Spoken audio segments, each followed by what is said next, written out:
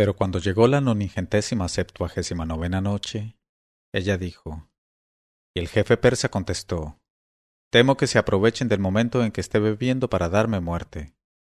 Pero Omar le dijo, Alá nos libre de merecer tales sospechas.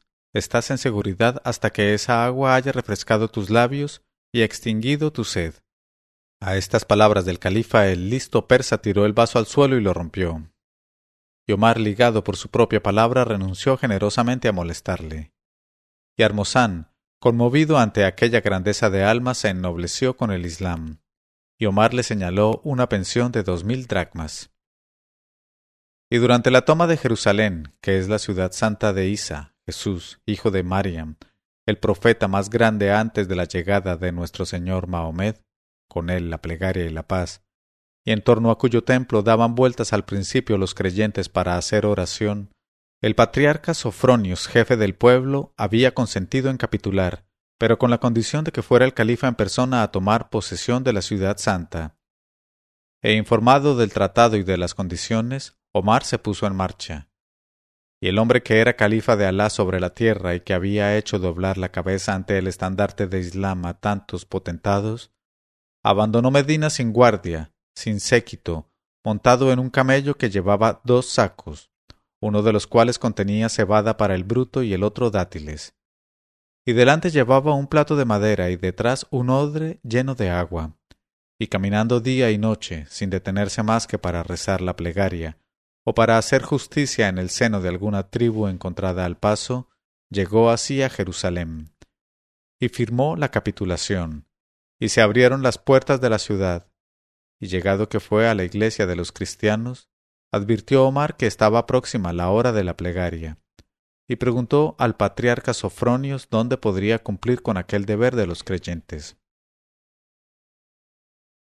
Y el cristiano le propuso la propia iglesia. Pero Omar se escandalizó diciendo, no entraré a orar en vuestra iglesia, y lo hago en interés vuestro, cristianos. Porque si el califa orara en este lugar, los musulmanes se apoderarían de este sitio al punto, y os lo arrebatarían sin remedio. Y tras de recitar la plegaria volviéndose hacia la Kaaba Santa, dijo al patriarca, ahora indícame un paraje para alzar una mezquita en que los musulmanes puedan, en lo sucesivo, reunirse para rezar la plegaria sin turbar a los vuestros en el ejercicio de su culto.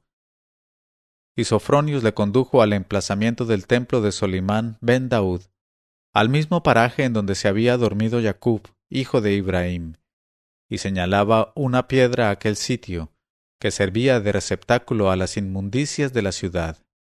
Y como la piedra de Jacob se hallaba cubierta con aquellas inmundicias, Omar, dando ejemplo a los obreros, llenó de estiércol el halda de su traje y fue a transportarlo lejos de allí. Y así hizo desescombrar el emplazamiento de la mezquita, que todavía lleva su nombre y que es la mezquita más hermosa de la tierra. Y Omar, Alá le colme con sus dones escogidos, tenía la costumbre de llevar un báculo en la mano y vestido con un traje agujereado y remendado en distintos sitios, recorrer los zocos y las calles de la Meca y de Medina, amonestando con severidad y con rigor, y aun castigando a palos en el acto a los mercaderes que engañaban a los compradores o encarecían la mercancía. Un día, pasando por el zoco de la leche fresca y cuajada, vio una mujer vieja que tenía ante sí a la venta varios cuencos de leche, y se acercó a ella, tras de mirarla hacer durante cierto tiempo, y le dijo, «Oh mujer, guárdate de engañar en adelante a los musulmanes, como acabo de verte hacer, y ten cuidado de no echar agua a la leche». Y la mujer contestó, «Escucho y obedezco, oh emir de los creyentes». Y Omar pasó sin más ni más. Pero al día siguiente dio otra vuelta por el zoco de la leche, y acercándose a la vieja lechera le dijo, «Oh mujer de mal agüero, ¿no te advertí ya que no echaras agua a la leche?» Y la vieja contestó, «Oh emir de los creyentes, te aseguro que no lo he vuelto a hacer». Pero aún no había pronunciado estas palabras cuando se hizo oír, indignada, desde adentro, una voz de joven que dijo, «¿Cómo, madre mía? ¿Te atreves a mentir en la cara del emir de los creyentes, añadiendo con ello al fraude una mentira y a la mentira la falta de veneración al califa, Alá os perdone. Y Omar oyó estas palabras y se detuvo conmovido, y no hizo el menor reproche a la vieja.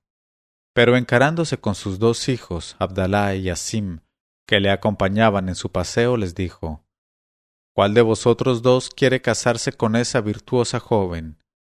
Todo hace esperar que Alá, con el soplo perfumado de sus gracias, dé a esa niña una descendencia tan virtuosa como ella.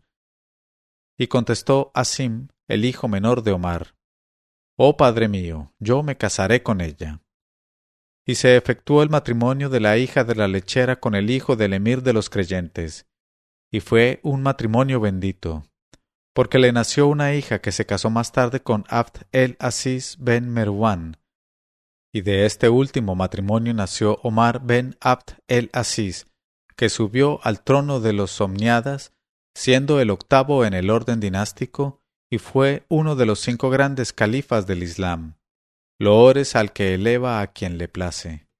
Y Omar acostumbraba a decir: No dejaré nunca sin venganza la muerte de un musulmán.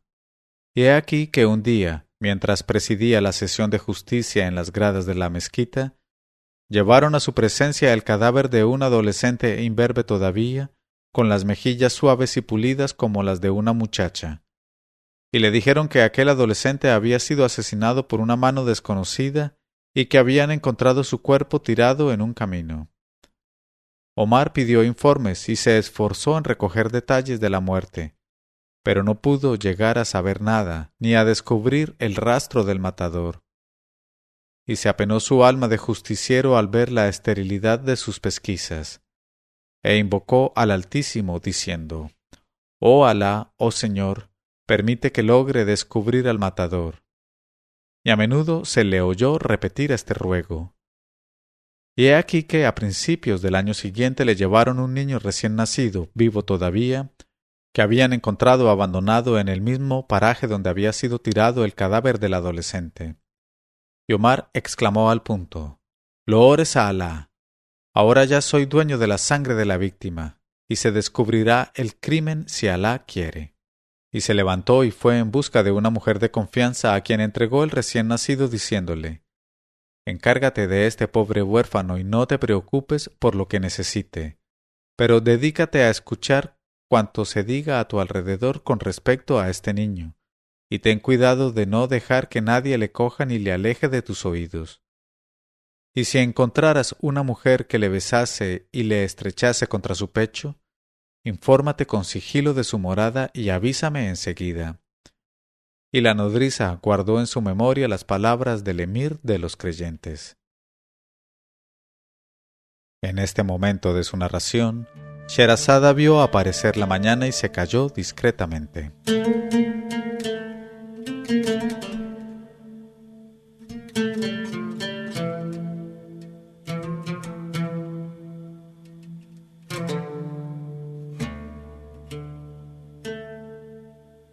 Leyó Mauricio Duque Arrubla. 1001noches.co 1001 noches.co